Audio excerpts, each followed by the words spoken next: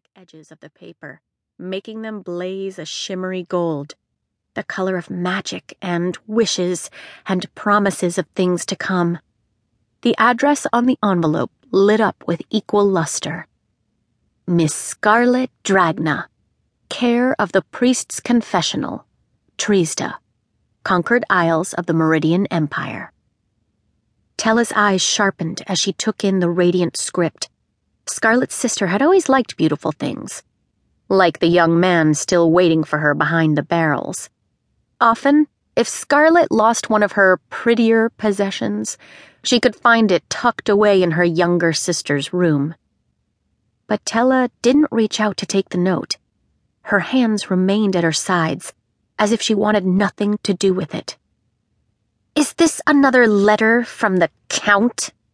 She spat out the title as if he were the devil. Scarlet considered defending her fiancé, but her sister had already clearly expressed her thoughts on Scarlet's engagement. It made no difference that arranged marriages were very much in fashion throughout the rest of the Meridian Empire, or that for months the Count had faithfully sent Scarlet the kindest letters.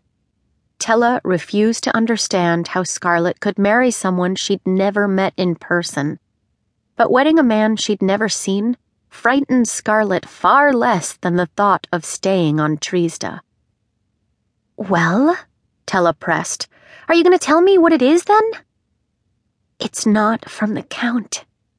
Scarlet spoke quietly, not wanting Tella's sailor friend to overhear. "It's from the Master of Caraval." "He wrote you back?" Tella snatched the note. "God's teeth!" "Shh!"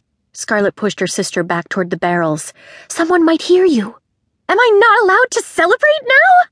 Tella retrieved the 3 slips of paper hidden within the invite.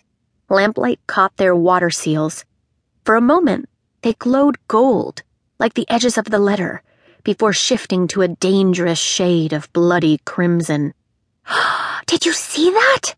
Tella gasped as swirls of silver letters materialized across the page, slowly dancing into words. Admit 1, Donatella Dragna of the Conquered Isles. Scarlet's name appeared on the other. The third only contained the words, Admit 1. Like the other invites, this was printed above the name of an isle she'd never heard of. Isla de los Sueños. Scarlet imagined this nameless invitation was meant for her fiancé, and for a moment she thought of how romantic it could be to experience Caraval with him once they were married. "Oh, look, there's more!" Tella squealed as new lines of script appeared on the tickets. "To be used once, to gain entrance into Caraval. Main gates close at midnight on the 13th day of the growing season, during the 57th year of the Ellentine dynasty. Anyone who arrives later than this will not be able to participate in the game, or win this year's prize of 1 wish." "That's only 3 days away," Scarlet said, the bright color she'd felt before turning to her usual dull shades of gray disappointment.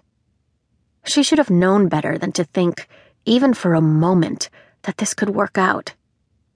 Maybe if Caraval were in 3 months, or even 3 weeks, sometime after she was married.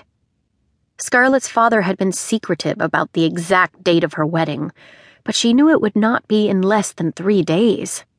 Leaving before then would be impossible, and far too dangerous. "But look at this year's prize," said Tella. "A wish." "I thought you didn't believe in wishes." "And I thought you'd be happier about this," Tella said. "You know people would kill to get their hands on these." "Did you not see the part where he said we'd need to leave the isle?" No matter how badly Scarlet longed to go to Caraval, she needed to get married even more. "To make it in 3 days, we'd probably have to leave tomorrow." "Why do you think I'm so excited?" The glimmer in Tella's eyes grew brighter. When she was happy, the world turned shimmery, making Scarlet want to beam along with her and say yes to whatever her sister desired. But Scarlet had learned too well how treacherous it was to hope in something as elusive as a wish.